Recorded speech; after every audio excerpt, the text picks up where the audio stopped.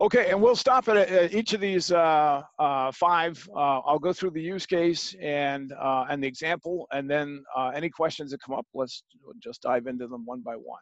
All right, so we'll the first one, passwordless login, and also widely referred to cross-silo authentication.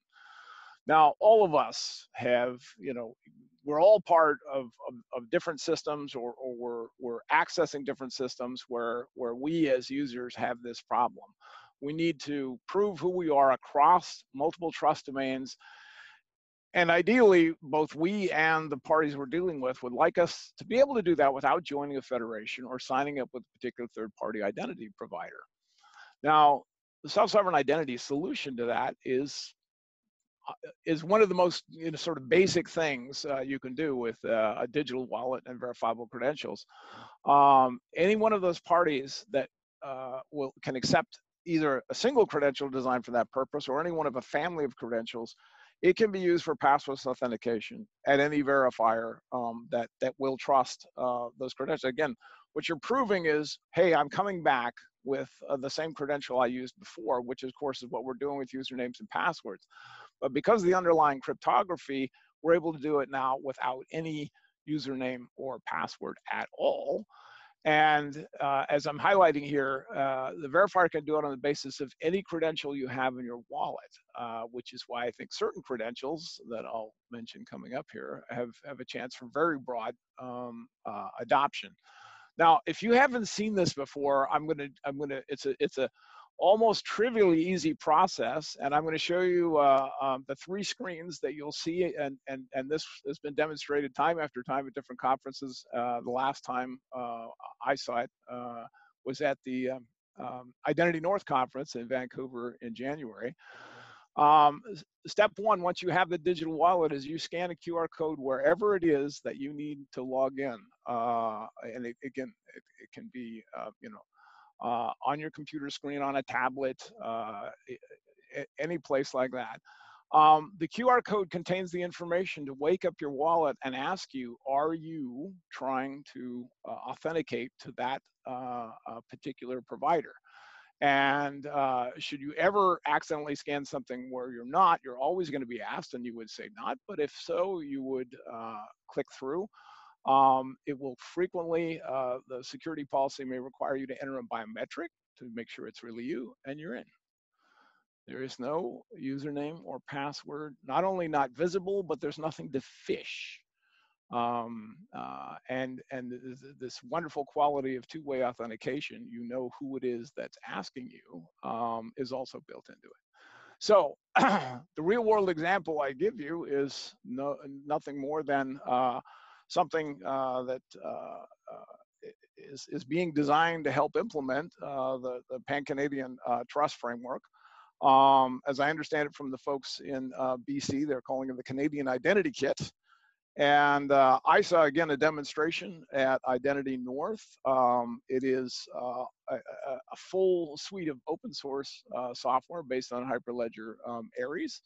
That the goal is any Canadian citizen in any province would be able to be issued a provincial identity, such as the one based currently in BC on the services card, and then be able to use that for passwordless authentication at any government agency, not just within their own province, but also with the federal government. Now, someone like Tim could go much more deeply into the whole of that, but I think that's one of the broadest uses we're going to see of or examples of this kind of use case. And the other place where I think it's where you'll see it is just sort of a built-in feature. Tim also mentioned the Alberta credential ecosystem, and that has its own website. I'm listing here at the bottom of the page. So I will stop and take a breath and a drink of water there and see what if we have any questions.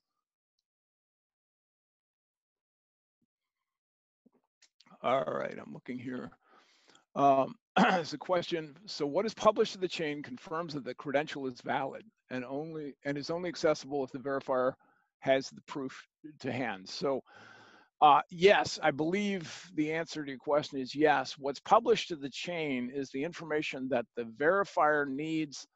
It's the public key, and the schema of the credential and what's called the credential definition, so that the software the verifier is running can look up the valid public key that corresponds to that DID, and then use that to verify the proof that they were given by the holder. And now, so think of it as there's two steps. There's verifying that the proof is correct. It's cryptographically valid, which means the public key was used to verify it, and the cryptography checks, and therefore the information they asked for is valid, and it came from that issuer. It means it came from that issuer. It was not has not been tampered with. And there's a separate, I didn't talk about revocation, but if a credential is revocable, that's also information that the verifier checks with the ledger in order to confirm a proof about revocation.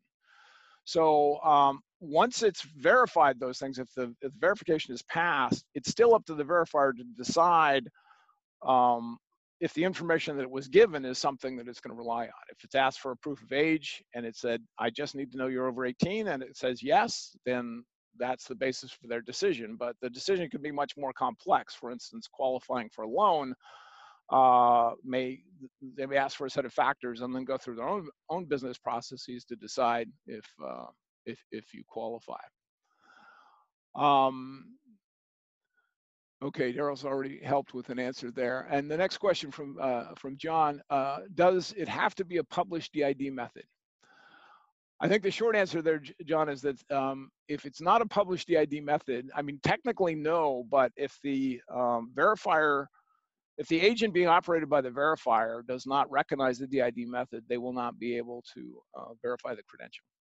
So I think that mitigates very much in favor of widely known and supported DID methods. I personally believe there's going to be a classic long tail or power law curve of a relatively small set of very widely supported DID methods, and then a longer tail of other DID methods that are being used for more specialized credentials or in specific communities.